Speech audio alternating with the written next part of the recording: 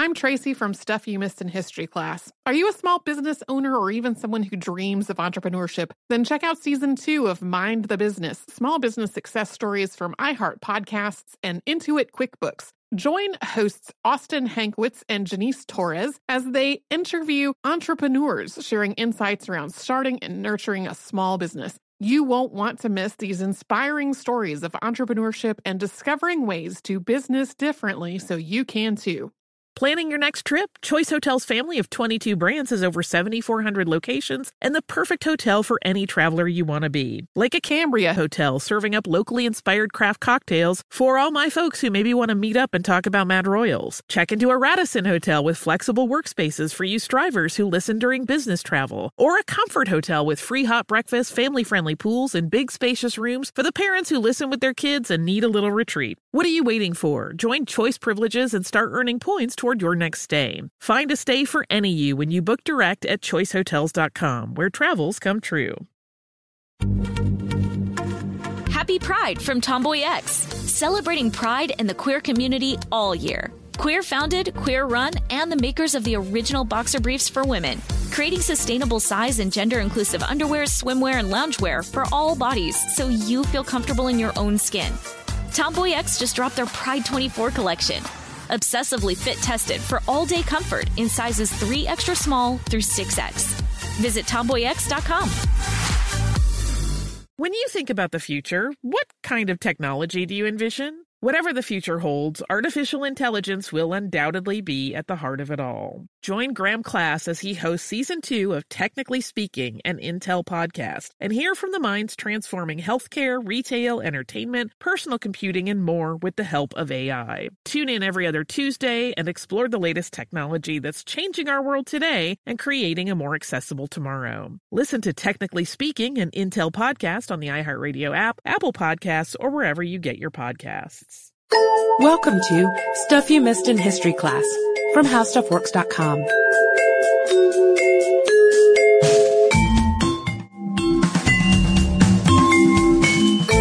Hello, welcome to the podcast. I'm Sarah Dowdy, and I'm very happy to be here with a very special guest today. Hi, everybody. It's Candace. She's back. Vintage Stuff You Missed in History class podcasting. Well, and Candace, we always get emails asking where you've gone or where you are, and I usually just say, she's sitting right behind me in the cube, but I mean, you could probably elaborate a little more than that. Well, I have switched my focus from history to weddings, which is actually a lot of fun. I've been working on the TLC Weddings website, and if you haven't visited yet, you really should.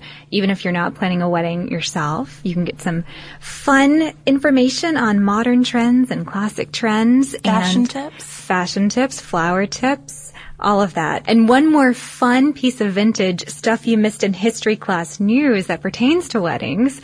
One of your other favorite hosts from the days of yore, Jane McGrath, just recently got engaged. Yeah. So she'll be flooding that website too. Congratulations, Jane. And I'm very excited to record this episode with you, Candace. And so we actually picked a theme that was sort of fitting with Candace's new role at How Stuff Works and TLC, and that is, of course, weddings. And when we picked these 5 weddings, I told Sarah we should pick some of our favorite weddings in history, and all but one turned out to have rather sad endings. So we're going to start with the happiest, and when we're done, go ahead and get out your vintage lace hankies, because it all goes downhill from here. Very lovely weddings, but some kind of sad marriages. That's right. We picked tragedies, I guess. But yeah, this first one is good, and it's probably one of the best known historical weddings, I'd say, just because of how many wedding trends it ultimately established. Right. We'll say that the marriage of Victoria and Albert on February 10th, 1840 set some precedents for modern brides. And most of you probably know that the reason brides today wear white is because Victoria started that tradition. She started so many trends. She did. I think using ether during childbirth, that's a cool Victoria trend. Thanks for that, Victoria.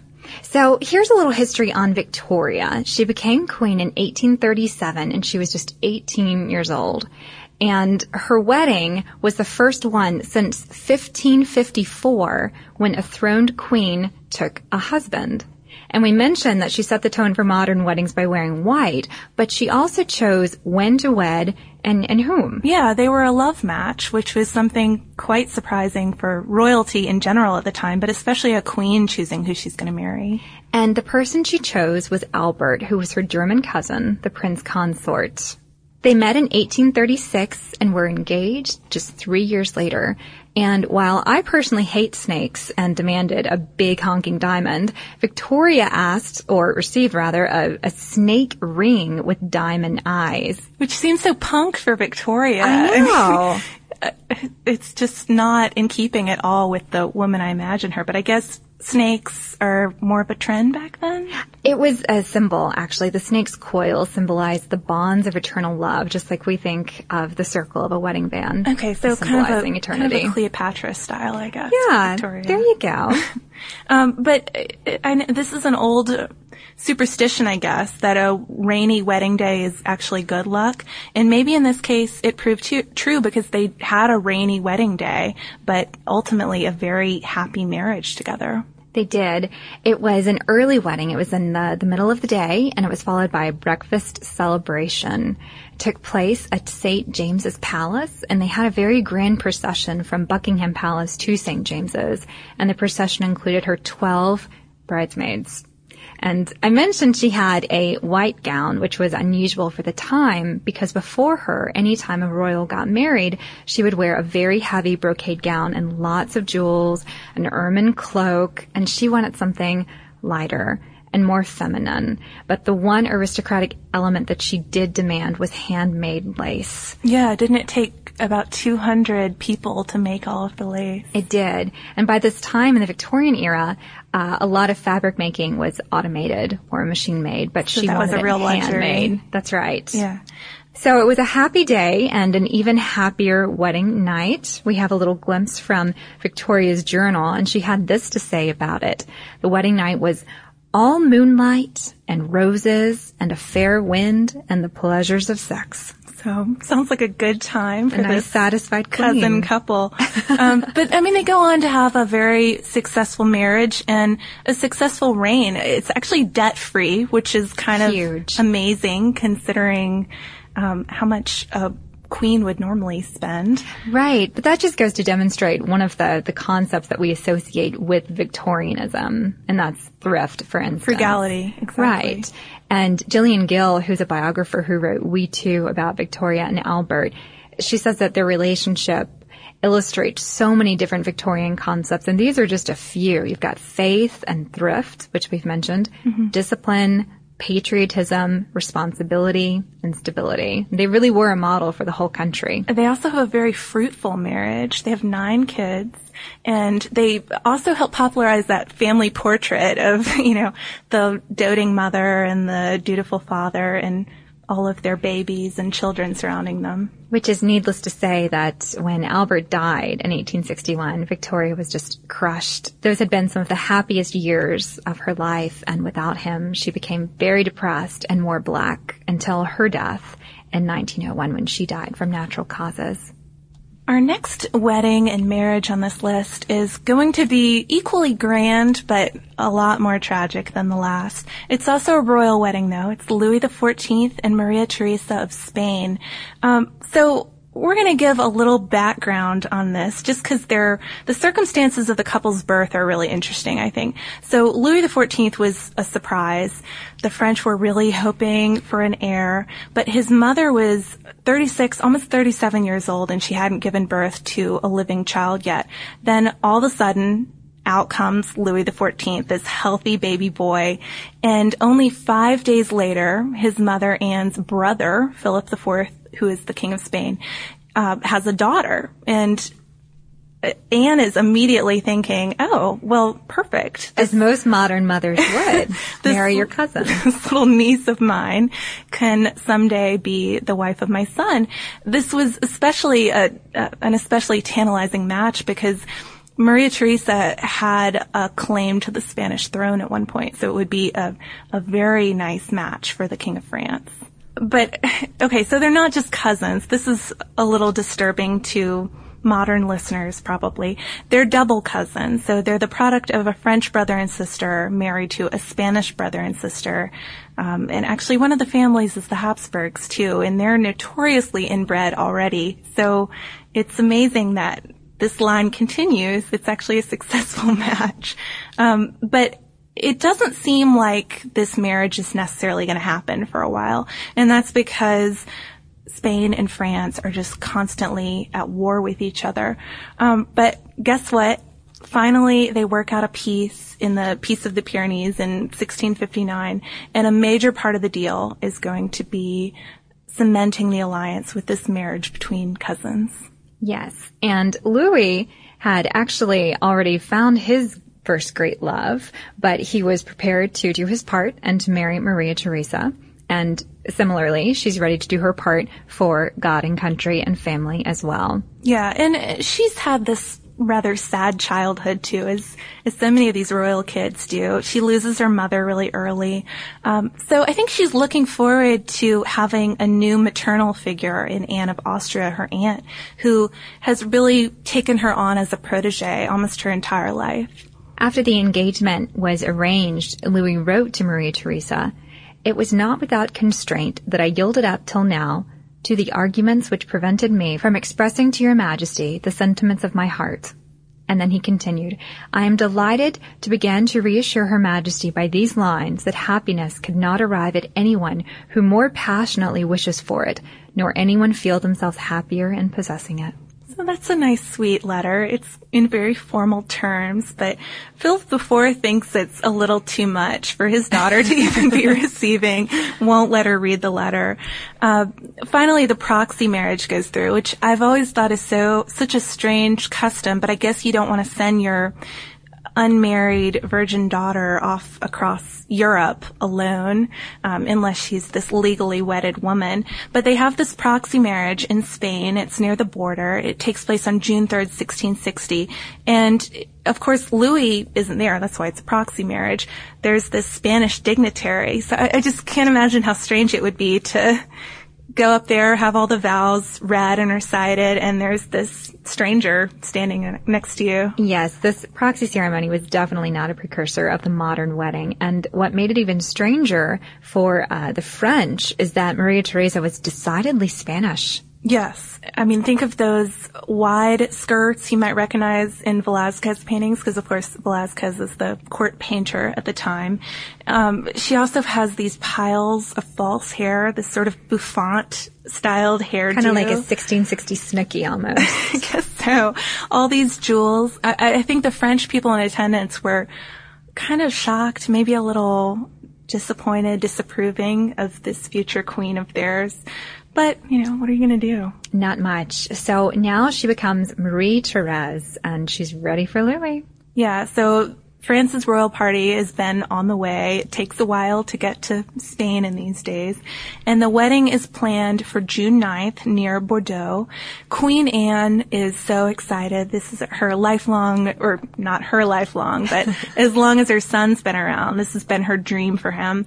And she's really sweet too. She even writes to Marie back when the engagement is set up, that addressing her as her daughter and her niece. So she's definitely looking forward to bringing this new daughter into her life. And this is a wedding at its best. It's essentially a family reunion too, which is what weddings really are today. Yeah, definitely. So the couple catch their first glimpse of each other when the brother and sister Philip and Anne are finally reunited after 44 years, which is unbelievable. I can't imagine going. Well, you're an only child. I am an only child, so I guess I really can't imagine. She really can't. But I mean, it's just a strange, they're in contact with each other during that time, but how strange to be at war with your own brother's country. Right, with your sibling. They have a very restrained meeting, these two siblings, after so long. They don't hug each other, but they both apparently had tears in their eye. But meanwhile, the young people are trying to figure out how to catch a little glimpse of each other. What am I getting into? What does he look like? What does she look like? Exactly. Louis is given permission to ride near the window of the chamber where this meeting is happening and where Maria is. And instead of being discreet and riding by kind of far away, just getting his little peek at her. He wants to come disguised to the door and actually meet her. He's not allowed to do this. Maria is not allowed to acknowledge his salute, but they do get to catch this glimpse of each other, and he pronounces that she'll be easy to love, and she admits that he is certainly very handsome, which Louis had a major reputation for being a handsome guy in his youth. So despite his dashing good looks, when she has to leave Spain, she's very tearful. This is goodbye to home, and she knows that her new life is about to begin. And this is a very grave matter for someone of her age. Yeah, definitely. So the real marriage happens just a couple days later, June 9th, and it takes place in this 13th century church. And I think this is such an interesting detail, but it's such a big deal that the wedding happens here that the door the couple passes through is blocked up after the ceremony. It's still blocked up today, so if you wanted to go through it, too bad. You could not walk down that aisle. No. And she, I guess her style gets a little more French in the days between the proxy marriage and this marriage. She wears a gown covered in fleur-de-lis, and her hair, she doesn't have all this fake snooky hair on anymore. She has her nice thick blonde hair. It's actually so thick that they can't really attach the crown to it very well. And her train is carried by two princesses, and she cuts as much of a figure as she can, I guess. She's very pale. She has these bright blue eyes. She has a Habsburg lip, which we would not really regard as a very beautiful feature nowadays, but at the time, status symbol. Yeah, it meant you were royalty. You were inbred royalty. Good job. Exactly. Meanwhile, Louis is in black velvet and jewels, and immediately after the ceremonial dinner, he escorts her to the boudoir. Yeah, and Anne closes the curtains on them, which I think would be a little awkward. I guess it's good they didn't stick around. That happens with some of the royal couples we've discussed before. The parents actually hang around. So this is a plus. Again, not a tradition that is carried over into modern weddings, not thankfully. At all. And this is interesting. Supposedly, Marie-Therese uses the opportunity of their first night together to make Louis promise that he'll always spend the night with her, or at least he'll come to bed with her eventually.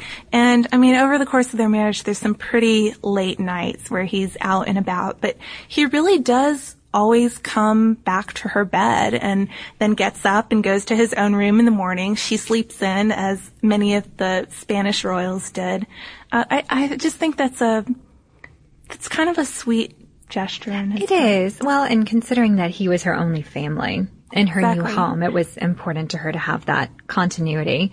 So at least in bed, the relationship, the marriage, it's a good one. But from a practical point of view, whereas you may enjoy reading the newspaper with your spouse or going to the park or antiquing, they don't have anything to do together. No, and one of the major problems there is she has not been taught French, or at least very good French, which seems like a very big oversight for somebody who might grow up to be the French queen. That's an integral part of a good marriage, speaking the same language. I think it would literally help. I think it would definitely help. And she doesn't even really make a big effort to learn French. She sticks to all of her Spanish women and her dwarves and hangs out with her dogs, and she loves gambling and not all of the more intellectual pursuits that Louis is so fond of. She's not into dancing. She's really shy. They really don't have much in common with each other.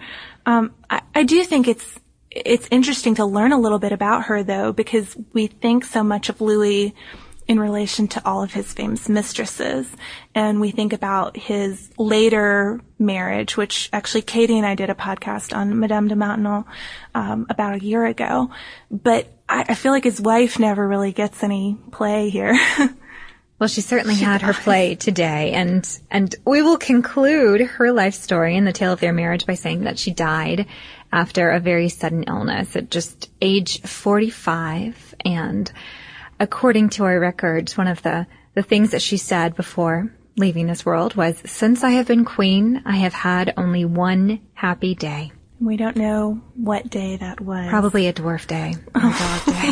Not the wedding day. Not the wedding day. And this is maybe even more tragic. After her death, Louis said, "This is the first trouble she has ever given me." Which, that's heartbreaking. It is.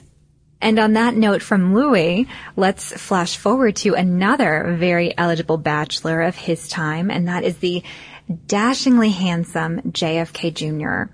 And everyone in the United States who was around at the time of John Kennedy's death remembers little John flashing his salute and being just the cutest child in the whole country. And as he got older, he became very handsome, very rugged, very outdoorsy, very athletic, and incredibly desirable. He was deemed the nation's most eligible bachelor.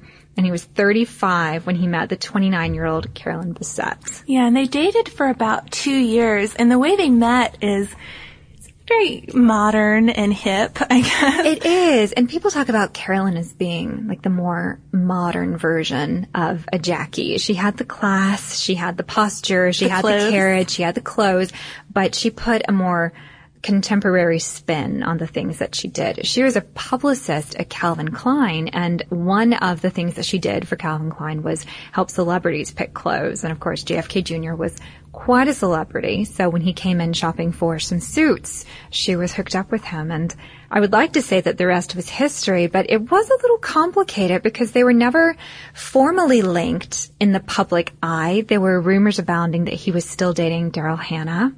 And Carolyn, of course, being the sassy blonde she was a commodity in her own right. And at this time, JFK Jr. was the owner and co-editor of the political magazine George.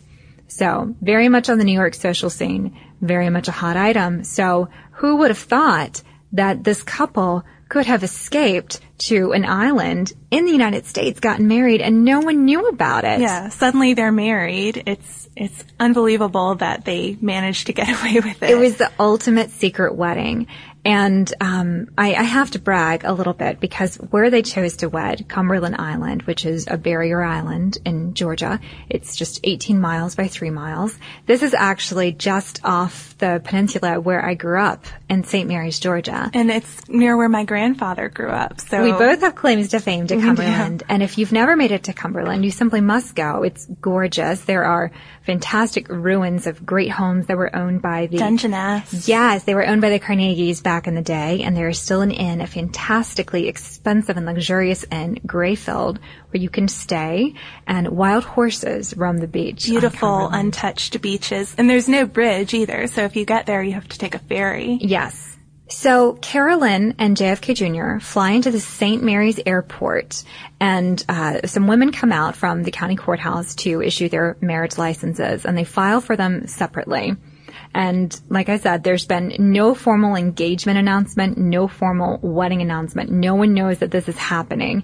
Not even the people involved in arranging the wedding, right? Well, there are a few people who have an idea as to what's going on, and that would include Gogo Ferguson, whose family had lived on the island for 6 generations. She helped plan the wedding, and she designed their wedding bands. And then the White House Rose Garden designer, Rachel Bunny Mellon, was in the know, and the man who had been Jackie's lifelong butler did the altar greenery. But other people who were more, shall we say, the talent at the wedding. Thank you. The talent at the wedding. Like, for instance, the Yulee, Florida man who came in to sing gospel a cappella. He had no idea that he'd be singing for JFK Jr. and Carolyn Bessette. And he describes how before the ceremony began, they pulled him aside and said, "We'd really like for you to sing Amazing Grace." And he's sort of wide-eyed at this point. I can't believe this is happening. And if you look at the one picture that's so popular in the media of this wedding, it's of John and Carolyn descending the steps of this 1893 cabin. It's essentially a cabin. It's the first African Baptist church on the island. There was no electricity, so the whole ceremony was illuminated by candlelight. And he's in a suit and his father's watch. And she's in this gorgeous pearl white silk crepe gown by Narciso Rodriguez. And she's got silk gloves and a rolled silk tulle veil and a hair clip that belonged to Jackie. Oh, and he's kissing her hand. It's just gorgeous. It's modern royalty. Well, and her gown kind of kicked off a look for that style, I'd say. It did. It's that zipperless, over-the-head sheath. It's the opposite of the princess look. Exactly. It's that form-fitting style, and it's the kind of style that earned her this description in W Magazine when they called Carolyn a cool blonde with something sexy, even raunchy, about her. I like the little voice and emphasis you put on that even one. Even raunchy about her. But what was sweet about the wedding is that according to at least one report, when she came down from the church steps, she was carrying a bouquet, a lily of the valley, and supposedly one of the wild horses of Cumberland came out and nibbled from it. And I think that might be sensational. They're really shy. They are shy. And I had a friend once who went with me to the island when I was in college, and there are no porta potties on Cumberland once you hit the beach, and she was relieving herself behind a sand dune and a horse snuck up on her. But that is the closest I have ever heard of a horse coming to a human. I went on a class trip in about 4th grade, so it wouldn't have been too long before this wedding, actually. And the horses came up near our campsite, but as soon as they saw us, they were out of there, not nibbling on any bouquets. Well, maybe they knew that it was Carolyn Bessette Kennedy's bouquet. Well, anyway, so all of that aside, horse stories, etc., they had a very nice reception at the Grayfield Inn. It was perfectly intimate and private, only about 40 guests. And you may be thinking, 40 people? That's not even the whole Kennedy clan. Well, no, it wasn't. They had to leave some people out to ensure their privacy. And after the wedding occurred, it wasn't until Sunday afternoon, I believe, that the press kind of got a hint of what had happened. And by the time they descended on Cumberland, the couple was gone for their honeymoon in Turkey. And one of the earliest confirmations of the marriage came from Caroline Kennedy Schlossberg, who flashed a thumbs up sign at a reporter who took her picture. Pretty discreet family, I guess. So this, unfortunately, it sounds like a lovely wedding, but it unfortunately culminated in a very tumultuous marriage. And some would say this is all part of the Kennedy curse, but the marriage did not work out as far as we can tell, and they were married for just a few short years before their sad deaths. But he wanted kids. She wasn't sure she wanted kids. They both accused each other of having affairs. They lived apart. Carolyn did not enjoy being scrutinized by the public. There are reports that she was depressed and continued to use cocaine. And her sister Lauren urged the two of them to reconcile and attend Rory Kennedy's wedding together in Martha's Vineyard. And this was in the summer of 1999. John agreed to fly all three of them in his single-engine plane, and as you may remember, it crashed in the ocean on July 16th, and Navy divers later recovered their bodies. So another tragic wedding on our list. But we have the beautiful picture, and I'm sure that is how the couple would want to be remembered. So from one cool blonde to another, the next lady on our list is the beautiful Grace Kelly and her marriage to the Prince of Monaco. So Grace Kelly is definitely known for living up to her name. You know, she's stylish, she's beautiful. She was described by Alfred Hitchcock as a snow-covered volcano, just because when you look at her on screen, she looks so poised and collected, but there's so much emotion underneath. She seems like she could just erupt at any moment. And I think from what I read about her, that's kind of how she was in person. She was a very fiery woman who sort of kept it all in a neat package. And what was interesting about Grace Kelly is that she knew what she wanted in life, but her family didn't expect that much from her. No, they really didn't. She was the third child of four of a very prominent Philadelphia family. She has these amazing athlete parents. Her father was an Olympian. Her mother was the first woman to teach phys ed at Penn. But yeah, she didn't really live up to the family standards. She was really shy. She wasn't athletic. She was kind of sickly. She had asthma when she was a kid, but she was really serene, and she was also really full of imagination. At one point, she told her older sister, "One day I'm going to be a princess," which probably most little girls say that. I'm sure. But in this story, it seems like a very telling line. And she gets into acting because of all that imagination. It's not something her family initially approves of, but she proves very good at it. And she had to train herself to speak in a lower tone and less nasally. But I suppose when you're from a family of athletes and you can't play the field, you have to play on the stage. And she was determined to make that work. Yeah, she wasn't really well suited for the stage, though, partly because of that voice. She just didn't have much power behind it. But on camera, she was absolutely stunning. And once she got going on this film career, it was this amazing burst of success and great films. She won an Academy Award. It's weird, though. It's not like she started with a few little parts and worked up from there.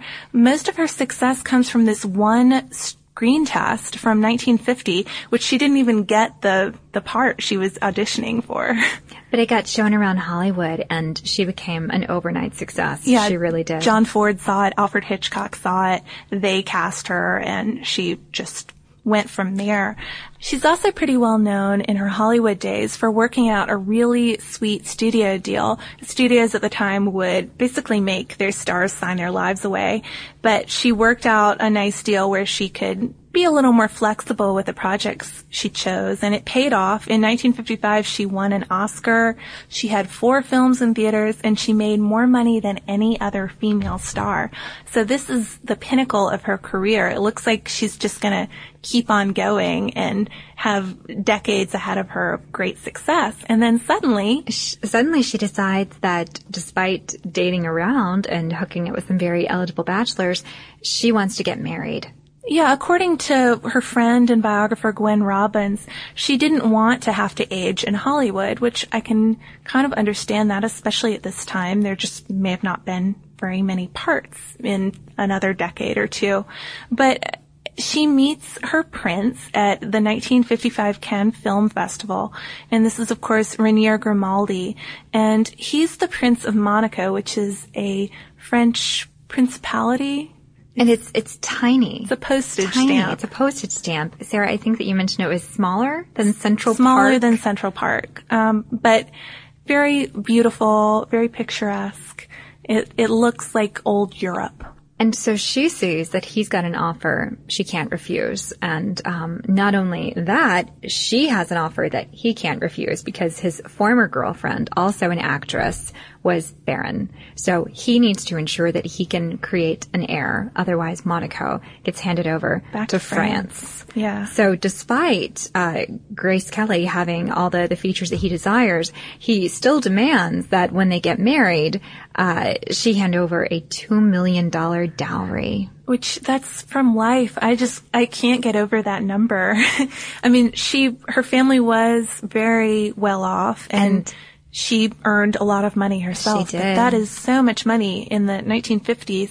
One of her last films is kind of interesting considering her future. It was called The Swan, and in it she played a princess. So while Rainier was courting her, she was actually playing the part of a princess. The dress rehearsal, if you will. Exactly. And in the plot of the film, she's torn between her younger love and the prince who she's intended to marry. She ends up choosing the prince. It all works out for her story in the end. I can't imagine if the movie had been a little different, it might have not fit very well. And that film wrapped in December 1955, and that marked their official engagement on December 28th. So just a few days after Christmas, she gets the best present ever, a 12-carat emerald-cut diamond flanked by 2 baguettes. She probably had to buy it herself. Considering that $2 million, you better get a good ring. And what's funny about all of these different subplots adding up into this one big arc of her storyline is that she was engaged at the time to fashion designer Oleg Cassini. So Grace gets married in what is called the wedding of the century. We're going to have another one of those on this list in a minute. Hold your royal horses. Yeah, but she calls it the carnival of the century, and it's easy to understand why. She arrives in Monaco on a ship with an entourage of 66 people. And the law and tradition of the country has that a civil ceremony comes before the religious ceremony. So that first event takes place on April 18th, 1956, and it's in the throne room of the palace, and it's presided by a high court official, and she wears this very sharp beige lace dress and hat. It looks like something she'd wear in a movie almost. And then they appear, they wave on the balcony to the crowd. And then the big ceremony, the religious one, happens the next day. And that's the one that you'd probably recognize pictures from. Right. And at the ceremony, there were 2 1,000 reporters. That's more reporters than there were guests. But the guest list did have some very important people on it, some VIPs for that day and age. Cary Grant, Gloria Swanson, Ava Gardner, Conrad Hilton, Aristotle Onassis. But not in attendance, notably, it was Queen Elizabeth II. It was a little too déclassé for royalty. She supposedly thought there were just too many movie stars. Too many movie stars. That's never held me back from attending any event. But this, I mean, with all this press, with all these stars there, this is sort of the first major press event that we, like we could think of later weddings. Well, I mean, the wedding was filmed by MGM. Yeah, it's this big to-do. It's filmed by MGM. It's broadcast live to 30 million people in Europe. And bars even make up this signature cocktail called the Princess Cocktail with bourbon and grenadine and fresh cream. Does not sound very good to me. Yeah, it sounds cool and icy like Grace Kelly, though. So at this grand cathedral ceremony, Grace wore an ivory gown made of silk taffeta and lace, and it was designed by the famous Hollywood costumer Helen Rose. It took 6 weeks and 36 seamstresses to make. It required 25 yards of silk taffeta, 100 yards of silk net, 125-year-old rose point lace from a museum. I mean, I just bought some Halloween costume fabric this weekend. 2 yards? I'm trying to imagine buying 100 yards of fabric for a dress. Before Grace Kelly, no one really did the big poofy ball gowns for a wedding. This was unheard of. And today that style is sort of alternately called ball gown or princess style. And when you hear it referred to princess style, that's based off Grace Kelly's wedding. How about that? Mm-hmm. Thank you, TLC Candace. I tip my hat to you. So the couple, it's not a particularly intimate wedding, surprise, with all these people here. The couple stayed erected at the high altar, and Kelly was visibly nervous during the whole thing. She just was kind of whispering, if you can actually look up videos of it, and she looks like eyes on the prize, not looking anywhere else, like she's afraid she'll fall over or something. But at the end, this message from the Pope was read out loud, and then the couple drove off through Monte Carlo in a convertible and left their honeymoon, which was a multi-week cruise aboard a yacht. And on their honeymoon, she became pregnant with Caroline, and she later popularized the Hermes bag, the Kelly, because she would use this really oversized purse to hide her, what we today would call her baby bump. That would, in a tabloid today, there'd be a little arrow. A question mark. Is she? Isn't she? Yeah. But despite the joys of carrying a child and giving birth to a child, married life was a little sour for Grace Kelly. Yeah, she'd hoped that maybe she'd still be able to work a little bit, go to Hollywood every now and then and make a movie. Her husband was not into that idea. In fact, supposedly he banned her films from even showing in Monaco. And she later told her friend John Foreman, "I know where I'm going to be every single day for the rest of my life." And that was not said in like a happy way. I'm going to be in Monaco where it's sunny and beautiful. Again, Monaco, smaller than Central Park, so we can imagine kind of a restrictive, if glamorous life. And she died tragically in a car crash in 1982. And that untimely segue brings us to the last wedding on our list, and by now you may have guessed what it is, one of the biggest wedding spectacles of our time, and that would be the wedding of Diana and Charles. So Charles and Di knew each other when they were children, and they weren't exactly close in age when they got married. She was 20 and he was 32, but they had associated, their families had, so they were not unfamiliar with each other. And when he proposed with a giant oval sapphire surrounded by 14 diamonds, thank you very much, she was a teacher. So she's coming from not a modest exactly background, but something that is not quite in the public eye, to something that is incredibly on the forefront of British society. Definitely. And on her wedding day, again, like Sarah was saying, you can see footage of Grace Kelly's wedding online. You can also see plenty of footage of Charles and Di's wedding. And she wore one of the most famous wedding gowns of all time. It was an ivory silk gown designed by David and Elizabeth Emanuel. It had lace accents and big puffy sleeves, hello 1980s, gathered with little ribbons. And unfortunately, the designers didn't accommodate for the fact that she would be transported to the wedding site in a glass carriage. So when she got out, she was a little wrinkled. It must have been hot and uncomfortable in the carriage, and not too. to mention that 25-foot train taking up that much space, and the dress was made in just 4 months. And these people who designed the gown, the Emanuels, they were the same designers who put together the dress that she wore when Charles and Di announced their formal engagement. And this was sort of the start of maybe a couple of people in British society raising an eyebrow at Diana because the dress was very highly criticized. People said it was too low cut and it was black. And at the time, black didn't necessarily mean that you were chic and meant that you were in mourning. I think Diana later proved black was one of the best colors on her, though. Definitely. So this wedding was televised in 58 countries. It was an hour-and-a-half-long ceremony that had 3,500 in attendance and 750 million watching on TV. And I believe I neglected to say the date, so let me correct that right now. July 29th, 1981. And not only is this a national holiday in Britain, but it's a total moneymaker. There's so much memorabilia going around, displaying the new royal couple, porcelain plates and cups and stamps and photo collages. And one story I read, there was a woman who had bid $700 for a slice of cake from the wedding. Yeah, and of course Di was attended by a lot of bridesmaids too, and most of them had royal connections, but not all of them. There was one little girl named Sarah Jane who was the daughter of Charles' friend and longtime horse trainer, and she actually kept up a correspondence with Diana after the wedding, and it basically explained to Diana that she was miserable at boarding school, and Di had done her time at boarding school too, so she commiserated and had a sweet letter-writing campaign with her. Yeah. But if you believe in fate or telltale signs, there were a couple of gaffes during the ceremony that perhaps predicted the marriage would not be a fairy tale one. Yeah, she got Charles's names out of order. She did. He has a lot, of course. Yes, and the name that she essentially called him was his father's name.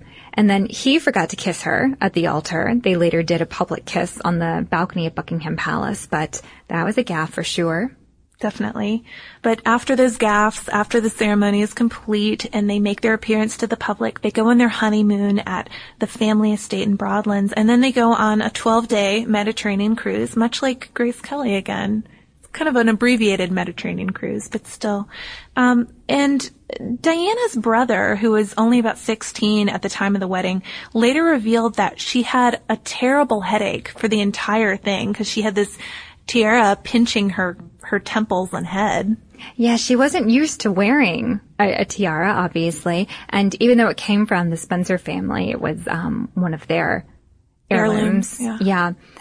We know from Di's later works in her life, she was probably more comfortable in the garb of a humanitarian worker than wearing her tiara, although she did cut a fabulous figure in an evening gown as well. She wore so many hats, not to make a pun there, but she did. And then the marriage, again, this is another one that ends on a sad note. It did not work out. And you all probably know why. Charles supposedly had kept up his romantic dalliances with Camilla Parker Bowles, to whom he is now married. So the couple separated in the late 1980s and formally announced their split in 1992. And then on August 31st, 1997, Diana was killed in a car crash. Yeah, and Charles got a little credit after that for insisting that she be given a royal funeral, even though that wasn't the protocol since they were a divorced couple. And that also was televised on TV, and the world watched on, very sadly, to see the princess gone way too early. But it kind of brings us to our close here. There's another possible royal wedding on the horizon. At least all the gossip mags keep on covering it, trying to guess when it is. And that is, of course, between Charles and Diana's eldest son, William, and his longtime girlfriend, Kate Middleton. So we'll see if we have another royal wedding to add to this list. Hopefully, if it does take place, it'll be a much happier marriage than some of these. And a less wrinkled wedding gown. Definitely. All right. Well, I guess that about wraps it up. Do you have anything else you want to add? Thank you so much for having me. Yeah, it's been fun, Candace. If you want to email us or suggest any other favorite royal wedding stories, you can find us on Twitter at Missed in History. We're on Facebook, and we also, of course, have an old-fashioned email address. It's historypodcast@howstuffworks.com. And if you want to look for any of Candace's great wedding content, you can find it at TLC.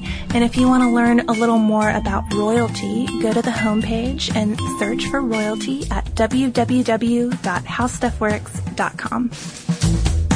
The HowStuffWorks.com iPhone app is coming soon. Get access to our content in a new way. Articles, videos, and more, all on the go. Check out the latest podcasts and blog posts, and see what we're saying on Facebook and Twitter. Coming soon to iTunes.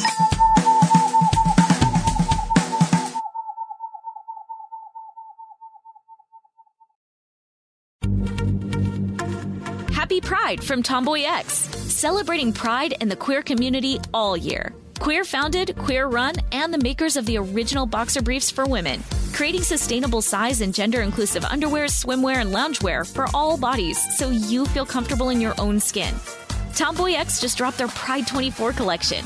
Obsessively fit tested for all day comfort in sizes 3 extra small through 6X. Visit tomboyx.com. Xfinity has free premium networks for everyone this month, no matter what kind of entertainment you love. Addicted to true crime? Catch killer cases and more spine-tingling shows on A&E Crime Central. Crave adventure? Explore Asian action movies on Hi-Ya. Searching for something extreme? Check out skating, snowboarding, and more on Fuel TV Plus, the global home of action sports. And find crowd-pleasing bops on iHeartRadio's Hit Nation playlist. There's new free shows and movies to love every week. Say free this week in your Xfinity voice remote. With every CBD product claiming to do something different, it's nearly impossible to decide what's best for you. Lazarus Naturals pioneered the farm-to-front-door model of transparency, where they handle each step of the production process to ensure quality, potency, and consistency. Scannable labels allow you to see the test results of your hemp batch, so you can be confident in the safety and quality. Visit LazarusNaturals.com today. Lazarus Naturals, committed to improving your life as well as the world around you. Not available in Idaho, Iowa, or South Dakota. Looking to part ways with complicated, expensive, and uncertain shipping? Then give your business the edge it needs with USPS Ground Advantage shipping from the United States Postal Service. Keep everything simple with clear upfront pricing and no unexpected surcharges. Keep things affordable with some of the lowest prices out there. And keep it all reliable with on-time ground shipments. It's time to turn shipping to your advantage. Learn how at USPS.com/advantage.